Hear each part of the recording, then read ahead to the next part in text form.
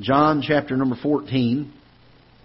I was talking to someone just a few weeks ago, and they were asking me, they were getting ready to start reading their Bible.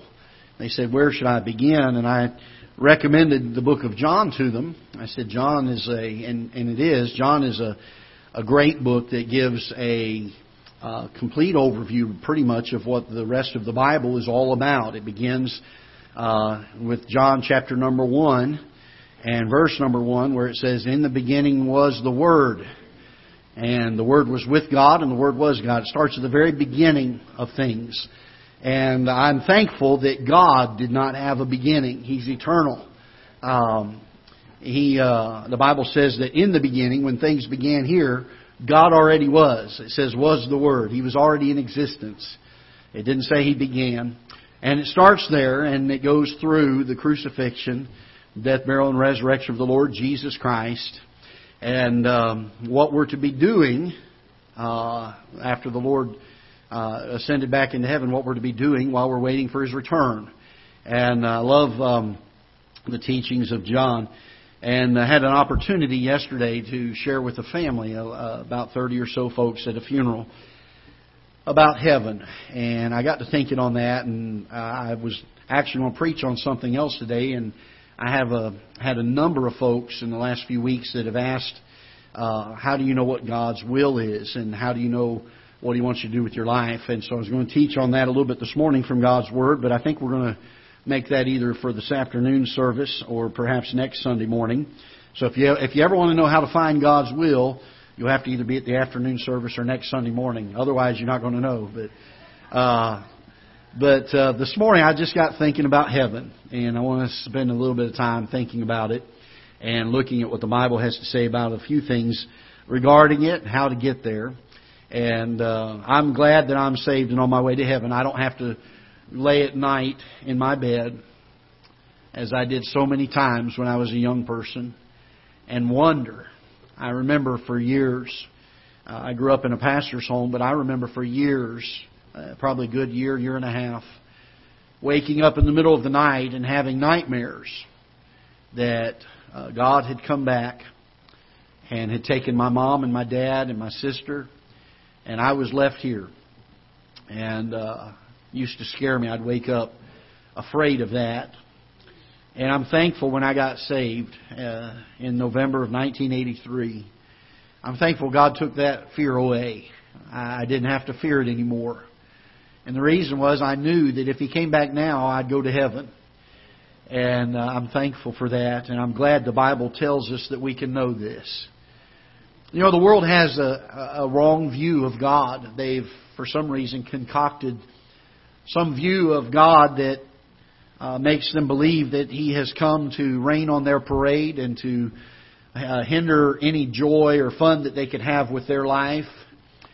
They think that He's come to condemn them and to send them to hell because of their sin. The Bible tells us that we did that. That in John chapter number 3, it says, he that believeth not is condemned already, because he hath not believed on the name of the only begotten Son of God. We are condemned because we've not trusted the Lord as our Savior. We are condemned in our own sin. We did that willingly. God didn't do that to us. God came to save us from that. I'm thankful. That's the good news of the gospel. And for some reason, I think sometimes I talk to a lot of people around about the Lord, and it's amazing how many people feel that God is some mean-spirited being up there that is ready to send down lightning bolts for their sin. Can I tell you this? The lightning bolts for our sin came from our doing, not His. And He came to give us deliverance from that. He came to give us forgiveness of those sins and to give us a home in heaven for all of eternity. He came to reconcile a sinful man with a holy God and allowed them to be able to spend an entire eternity together. That's amazing. Can I tell you, that's a miracle. 2,000 years ago, God sent His Son to this earth. He lived a sinless life, the only man who ever did. He was all God, but He was also all man. He lived a sinless life, and 33 years of age, the Romans took Him, and some of the Jews. They falsely accused Him and they judged Him and sentenced Him to die one of the most cruel and painful deaths. And while there was certain physical pain, the horrible torments of the crucifixion, some of the greatest pain was when the Bible says that He became sin for us. That you and I can escape the condemnation that comes from our sin. And He allows us to be saved. I don't want to embarrass him at all, but here in just a little while, Brendan's going to get baptized. I talked to him and Bailey here a few weeks ago. I want to make sure he understood baptism doesn't save us. And baptism is something we do to show folks that I have trusted Christ as my Savior. That old man that used to be the old sin nature, it's no more. Now I'm going to rise and walk in newness of life. I'm going to be a different person. I'm going to live differently, not because of something I'm doing, but because of something that Christ did. The Bible tells us as we get to John chapter number 14 and we get to verse number 1, Jesus is speaking here and He says, "Let not your heart be troubled. Ye believe in God, believe also in me. In my Father's house are many mansions. If it were not so, I would have told you. I go to prepare a place for you. And if I go and prepare a place for you, I will come again and receive you unto myself, that where I am, there you may be also. And whither I go ye know, and the way ye know." Thomas saith unto Him, "Lord, we know not whither Thou goest, and how can we know the way?" And Jesus saith unto him, "I am the way, the truth, and the life. No man cometh unto the Father but by me." Father, we pray that You'll bless the message this morning. May it speak to our hearts and be an encouragement to us. And Father, may we have full understanding of the truth of Your Word. May there not be one person that's sitting here today that will leave here not knowing the truth of Your Word. And then, Father, once we see that truth and we understand it and we know it, Lord, I pray that You would help us to respond to it. Not to just be hearers of it, but that we would be doers of it. So, Father, I pray that Your Holy Spirit will do what He would long to do in this place. May You remove us, hide us behind the cross. May we take ourselves out of the equation. And Lord, may we just simply exalt You and lift You up. May there be a time where people are drawn to You. Our hearts, whether we are saved or lost, are drawn closer to You throughout the preaching and teaching of Your Word today and the moving of Your Holy Spirit in our lives. We pray in Jesus' name. Amen. I got to thinking about heaven, and one of the things I mentioned yesterday at the funeral is there were a number of folks there that I believe maybe were probably not saved, and I wanted to share with them. Miss Rita Gertz was the lady who had passed away, and I told them, I said, there's one thing. As I went to the funeral, I thought, wonder what would Miss Rita want me to say at her funeral. If she could stand there yesterday in front of those family members and friends, what would she want said at her funeral? And I'm going to share with you things that I shared with them yesterday about what I think Miss Rita would have wanted said at her funeral, knowing what she knows now. She's been in eternity for at least a month. She's left this life. And there were things that immediately she knew. Number one, she knew that heaven was real. You know, sometimes I think we think of heaven as some ethereal place out there in spirit land. And while I understand that our human eyes don't see heaven, the Bible describes it as a real place. It describes it, the Bible says here, in my Father's house, there's obviously a house there, and there are mansions there. The Bible speaks of in verse number 2. In other places of Scripture, it speaks of it having walls. It speaks of it having gates. It speaks about the fact that there is streets in heaven. It speaks about the fact that there's a river in heaven. There are trees in heaven. There are animals in heaven. So I will tell you this, heaven is a real place. It's not something symbolic. It's something that is real. By the way, also in spite of that, heaven is real. Hell is also real. In Luke, the Bible teaches us that there was a rich man who died. And the Bible says, and in hell he lifted up his eyes, being in torments. And there is no in-between. There is heaven and there is hell. And what we have to choose is, where am I going to spend eternity? And by the way, don't you ever think that God is going to send anybody anywhere. He gives man a free will. We choose it. I heard somebody say years ago, I was talking to them about this, and they said, I don't believe a loving God would send anyone to hell. And I said, you know what? You're right. You're right. A loving God would love you so much that even though you were on your way to hell, He would find some way to let you escape that. He would find some way to pay the price for you and let you spend eternity with Him instead. That's what a loving God would do. And by the way, that's exactly what He did.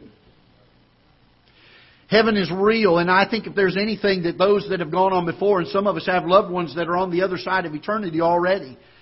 And one thing that I know for certain, the moment that they passed from this life to the next, they knew without any shadow of a doubt heaven was real. They knew that hell was real.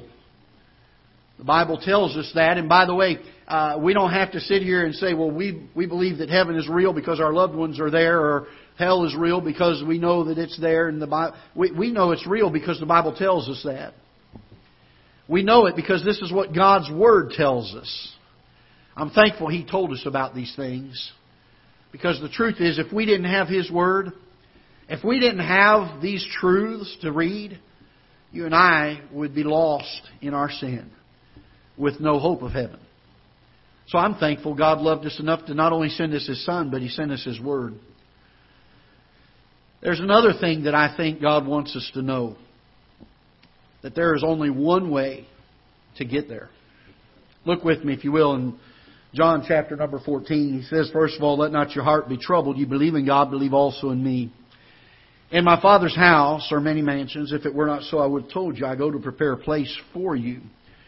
And if I go and prepare a place for you, I will come again and receive you unto myself, that where I am, there you may be also. And whither I go, you know, and the way you know. Thomas saith unto Him, Lord, we know not whither Thou goest, and how can we know the way?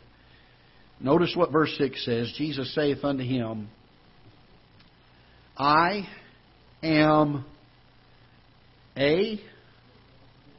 Do you see the letter A there? No. I am what?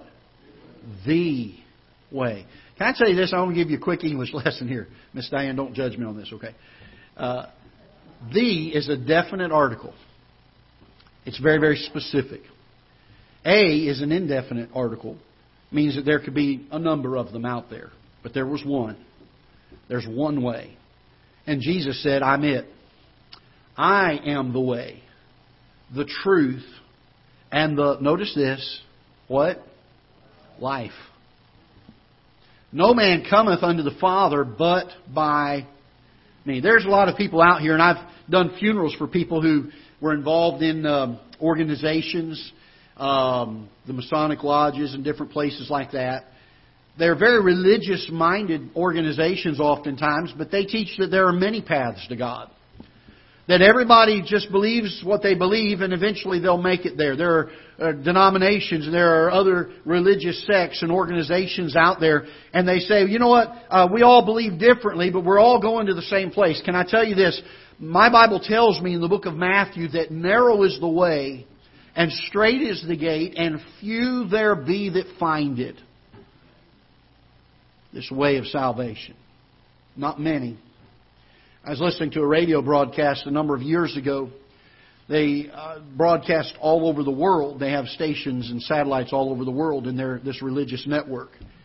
And I heard them say, we believe now that 96% of the world is saved and on their way to heaven. And I said, I don't know what world they're living in. Because my Bible doesn't say that many will find this way. It says that few will find it. The Bible doesn't say that there are many paths to God. It says there's one. You say, Brother Greg, that's kind of offensive to me. We believe in inclusion and everything being, let's all just get along. I'm not telling you what my opinion was. I'm telling you what the Bible says, and it's a very narrow thing. Jesus said, I am the way. There's only one. The truth. There's only one. And the life. There's only one. No man cometh unto the Father but by me. Notice your Bible does not say, no man cometh unto the Father but by church membership. Nowhere in Scripture do you find it saying, no man cometh unto the Father but by baptism. No man cometh unto the Father but by their good works. Doesn't happen in Scripture. It says one thing. No man cometh unto the Father but by me. Speaking of the Lord Jesus Christ. Heaven's a real place. By the way, hell's a real place. We're going to spend eternity in one of those two places. By the way, you ever thought about this? I had a fellow try to, years ago, I had a fellow come to our church, and he was teaching our young people, our teenagers, and he was trying to express how this life compares to eternity. And he brought in a large ball that he had. I don't remember if it was a beach ball or something like that. He brought in a large ball, and he brought in an ink pen.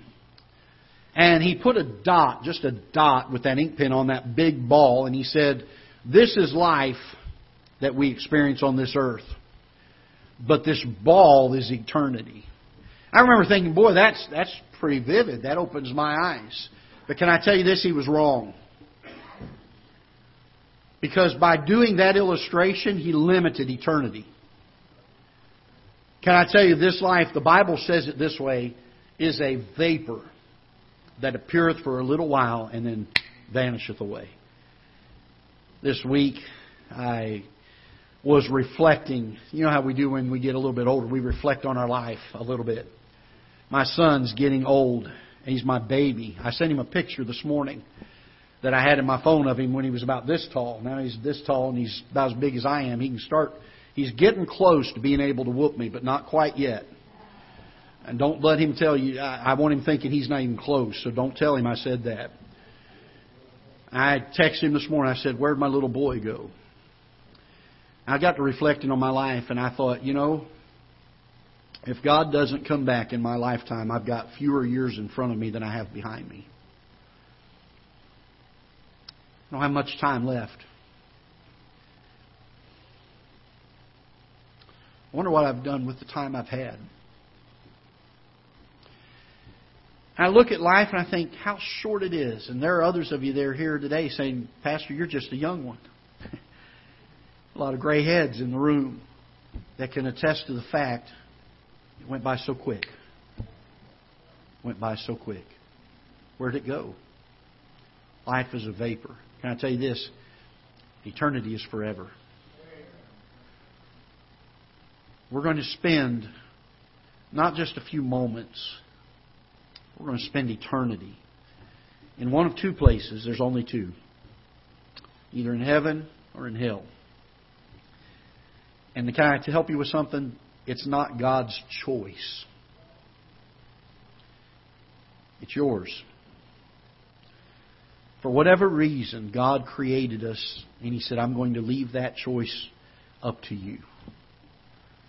I'm not going to make it for you. God's not going to force anybody to stay with Him for eternity that doesn't want to be there. But there is only one of two places we can go. Heaven is real and hell is real. We've got to choose which way we're going to go. We're at a crossroads. The decision is ours, not His. And He says there's one way. I don't know why we try to complicate this. I really don't. Man has devised all sorts of ways to get to heaven. But the Bible tells us one. And He makes it very, very clear.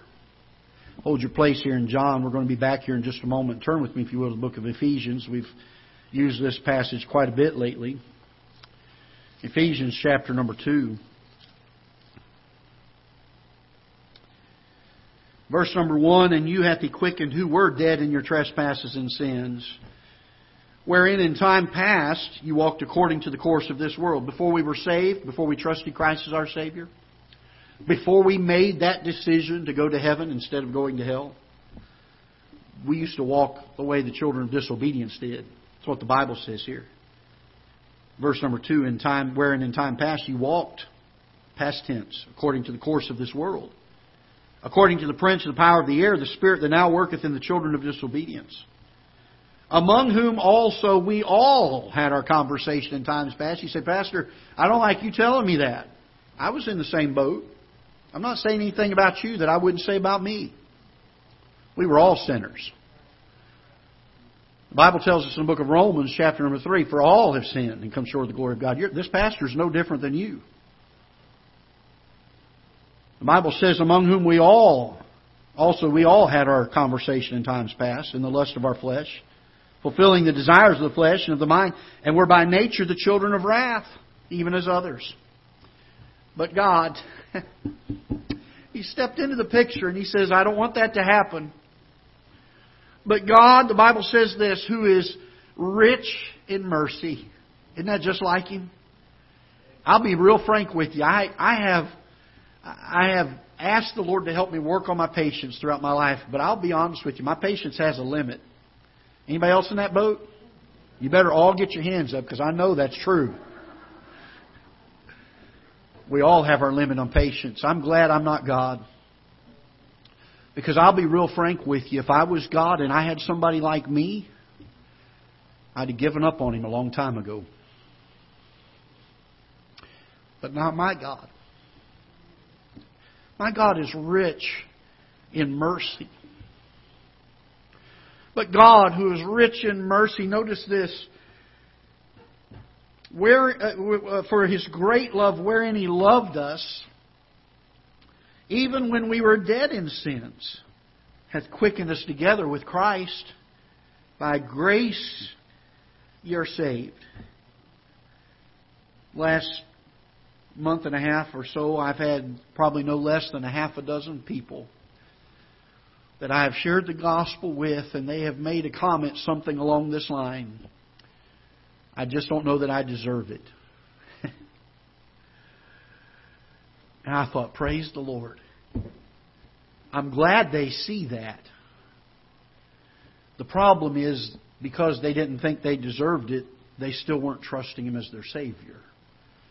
But can I tell you this? If man could deserve salvation, there would be no grace. Because grace is getting something that we do not deserve. He tells us in Ephesians chapter 2 that we are, by grace ye are saved, verse number 5, and hath raised us up together and made us to sit in heavenly places in Christ Jesus, that in the ages to come He might show to the exceeding riches of His grace in His kindness toward us. You know what God's desire is? It is not to send people to hell. That's not God's desire. God is heartbroken when men go to hell. You know what God's desire is? He wants to give you the riches of His grace through Christ Jesus. He's done it all. The work is finished. And He offers it to us freely. In verse number 8, for by grace are ye saved. Not because we deserve it, not because we've earned it. For by grace, oh, I'm so thankful for grace. For by grace are ye saved through faith. And that not of yourselves, it is the gift of God, not of works, lest any man should boast. Can I tell you this? If we could work our way to heaven, if we could earn our way to heaven, I told the folks yesterday, God does not sit in heaven with a giant scale. God does not take what we have that's good and what we have that's bad and weigh it against each other. And as long as our good outweighs our bad, we make it in. That's not the way God works. You say, Brother Greg, how do you know that? Because the Bible tells us that our good, that would be on this good side of the scale, that God is so holy that even our good is put on the bad side. It's filthy rags. The Bible refers to it as filthy rags. And so everything, our good and our bad, is all on one side of the scale, if that's the case. And there's nothing to balance it. But God sent His Son. He said that scale for Greg is out of balance. Way out of balance. There's no way he's ever going to overcome it. By the way, He said the same thing about you.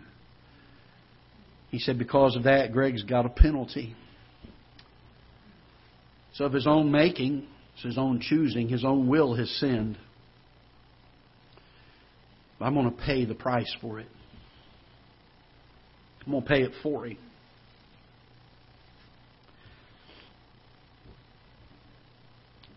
We go back to John chapter number 14. Heaven is real. Hell is real. Jesus said there's only one way to get to heaven. I don't care what church has told you differently.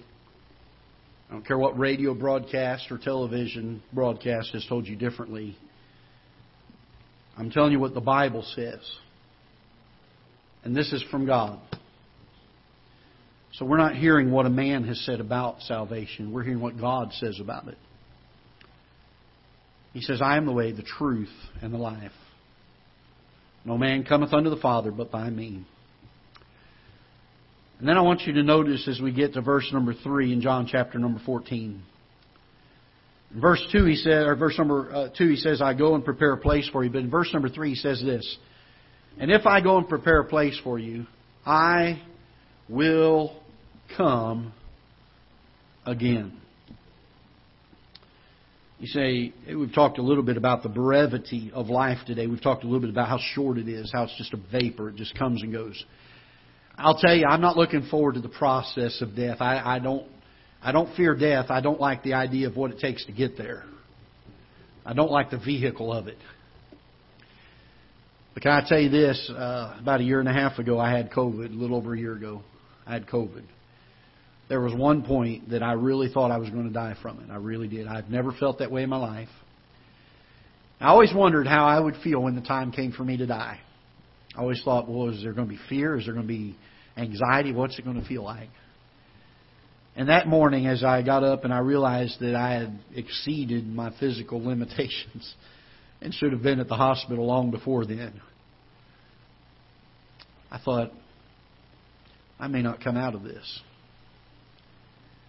And you know, there was just a peace and a relief. Because I thought the worst that's going to happen is I'm going to heaven. And how wonderful that is. And I hope and pray that I don't have to go by death. You know what the Bible teaches us, though? That there's going to come a day. And if we're still alive on this earth when it happens, you and I are going to be there for it. There's going to come a day when Jesus is going to come back the same way that He went, in the clouds. He's going to come back, and the Bible says He's going to come with the voice of the archangel and with the trump of God. In 1 Thessalonians chapter 4 it says, and the dead in Christ shall rise first. Then we which are alive and remain shall be caught up together with them in the clouds to meet the Lord in the air.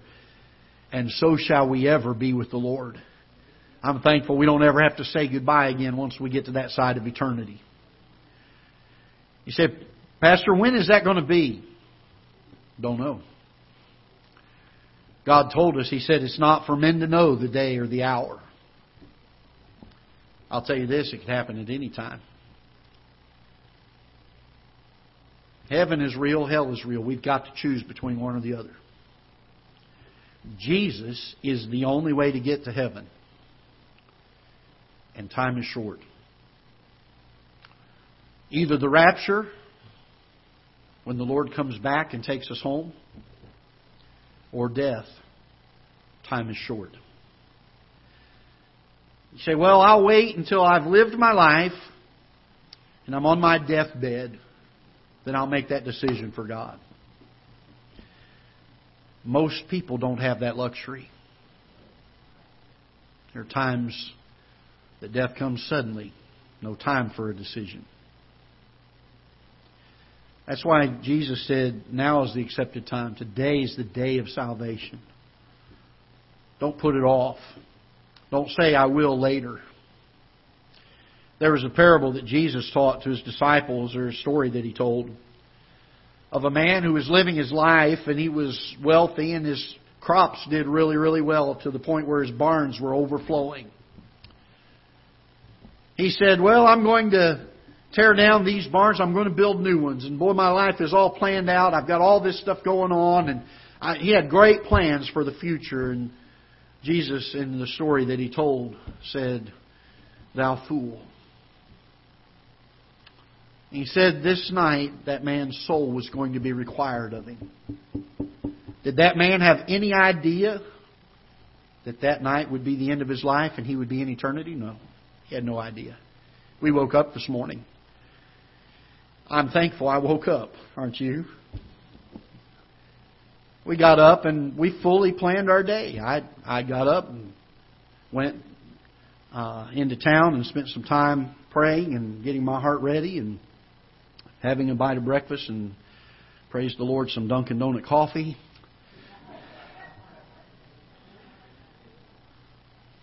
I had no idea in my mind that today could be my last day. I got dressed. I came over here to church. I had messages that I had prepared and prayed over. I thought, Lord, I want it to be the right message, because I may not get another opportunity. I want it to be the right one. Because the truth is, none of us have a guarantee of another breath.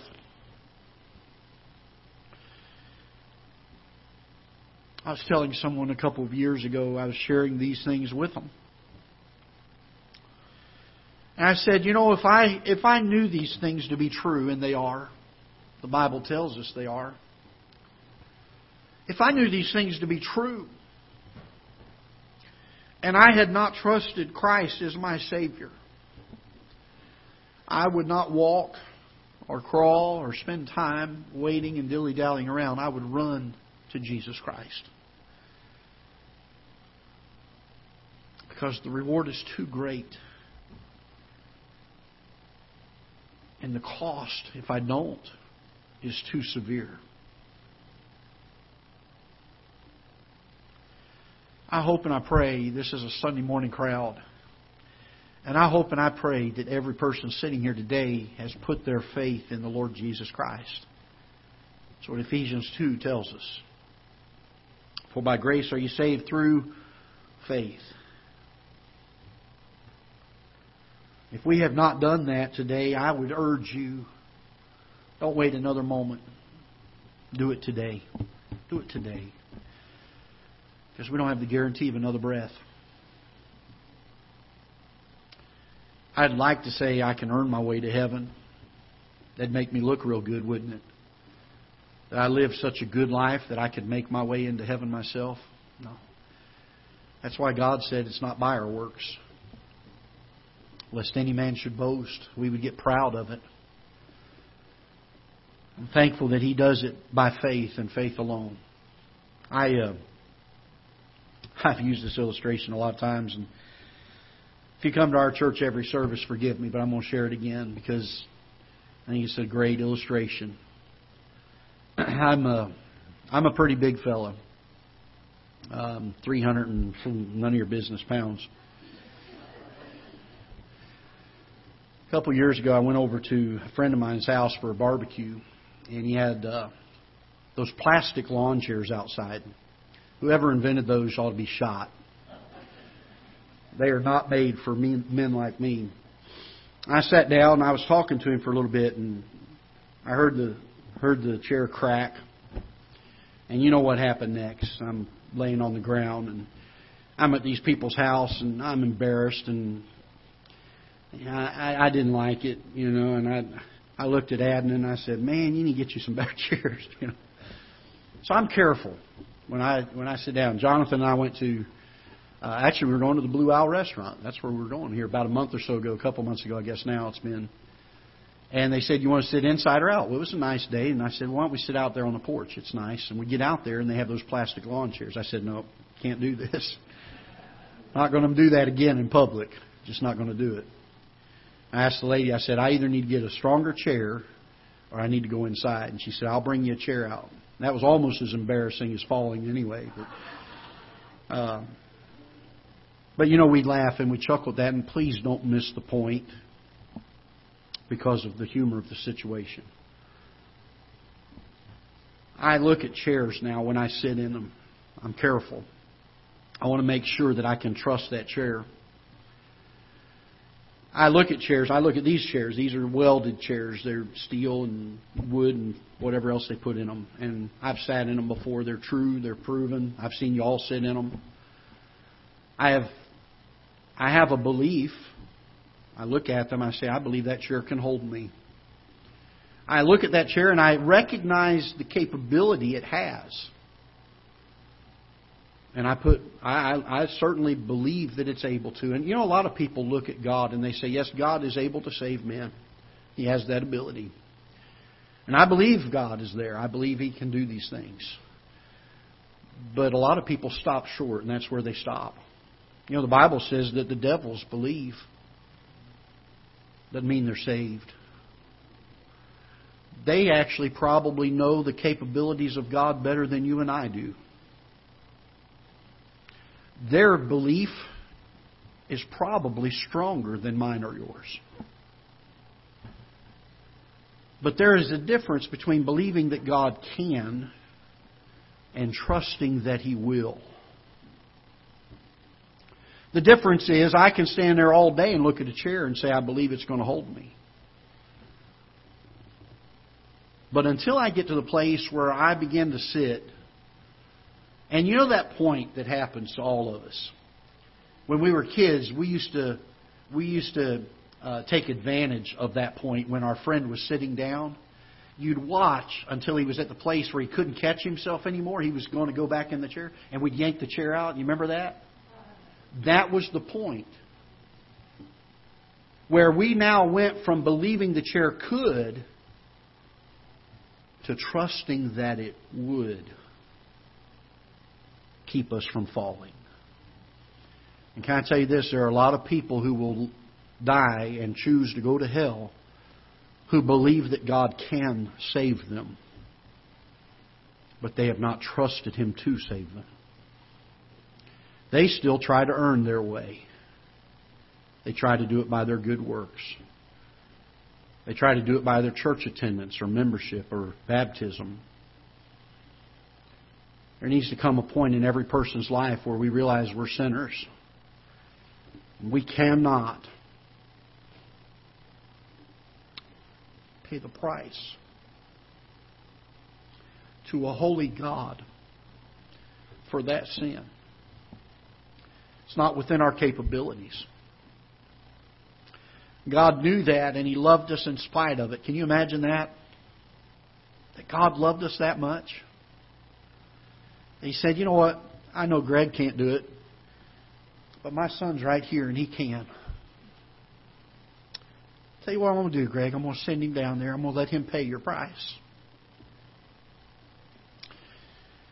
And I'm not even going to charge you for it. I'm not going to make you earn it.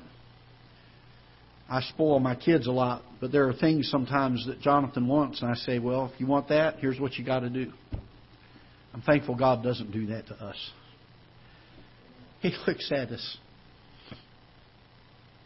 He says, I love you so much. I just want to give it to you. If you'll simply trust what my son has done for you, instead of trusting in yourself, I'll forgive your sin. I'll have it go so far away. We talked about it Wednesday night in the book of Hebrews chapter number 10. I'll put it so far away I won't even remember it anymore.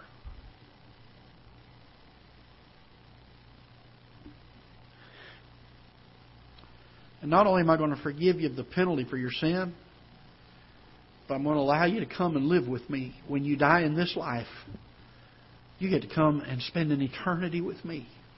The one who loved you that much. I'll be honest with you. There are some people that we all know who they are in our lives. There are people that we know and we're related to maybe, and we have to love them because they're family, but we don't like them a whole lot. They annoy us. They get under our skin. And then there are those people that we just love with all of our hearts. They're precious to us. Can I tell you this? God's not one of those fellas, one of those gods up in heaven that is annoying. He's one of those ones that are precious to us. And He says, I'm going to allow you, if you'll just trust what I've given to you, if you'll just let the price for sin that I've paid for you, if you'll let my Son do that on your behalf, you'll put your faith in that,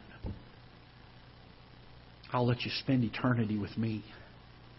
The one who loved you that much. I don't know about you, but I'm pretty excited about that. If He loved me enough to die for me, can you imagine what eternity is going to be like? He's going to love me that way, not just for the time that I was here on this earth. He's going to love me that way for eternity. I don't know about you, but I'm looking forward to it. I hope and I pray every person in this room has had a moment in their life where they have put their faith in the Lord Jesus Christ. Now, I'm not talking about believing that God can do it. I've heard people say, well, I believe that the man upstairs is looking out for me. That's a belief that He can. I'm talking about a God in heaven who we say, I'm trusting that He will. He's all I'm trusting to get to heaven. If He fails me, then I'm lost because that's all I'm trusting. That's all I'm putting my faith in. Can I tell you this? That's the point every single one of us needs to get to. If I could make the choice for you, I'd do it. Oh, I'd do it in a heartbeat. It's well worth it. But God made it so that every single one of us has to choose for ourselves. I've got a choice. I can either go to heaven or I can go to hell. It's not His choice. It's not what He wants. It's mine. And by the way, it's yours. And I hope you've made the right choice today. In just a moment, we're going to have a piano and organ play. We're going to have an invitation. All we do is to provide a time for you to respond to the preaching of God's Word. And if God has convicted your heart, maybe you've thought, I have not trusted Christ as my Savior, but I'd sure love to do that today. I would ask that either during the time of invitation, while the piano and organ are playing, or shortly after the service, after we've dismissed, I'd ask if you would to come and see me. I'll be glad to take time during the invitation. Or one of our folks here, if you're afraid to come by yourself, one of our church members, go up to them and say, would you allow me to get saved? I want to get this matter settled. I want to go forward and get this settled. Or you can do it there in your chair, in your seat. But I would encourage you in this. Don't put it off another day. We're not guaranteed another day. If you're here today and you've never trusted Christ as your Savior, I would encourage you to get that matter settled today before you leave here. If you're a Christian here today, we ought to rejoice in it. Thankful for what God has done for us. I once was lost, but now I'm found. I once was blind, but now I see. I once was under bondage, and now I am free. And I'll tell you the joy of being saved. The great peace that it brings. I'm not talking about your life being perfect, but the peace that it brings. What a difference it makes. Let's stand together if we are able to, and we'll take just a few moments. If you'll bow your head and close your eyes. I don't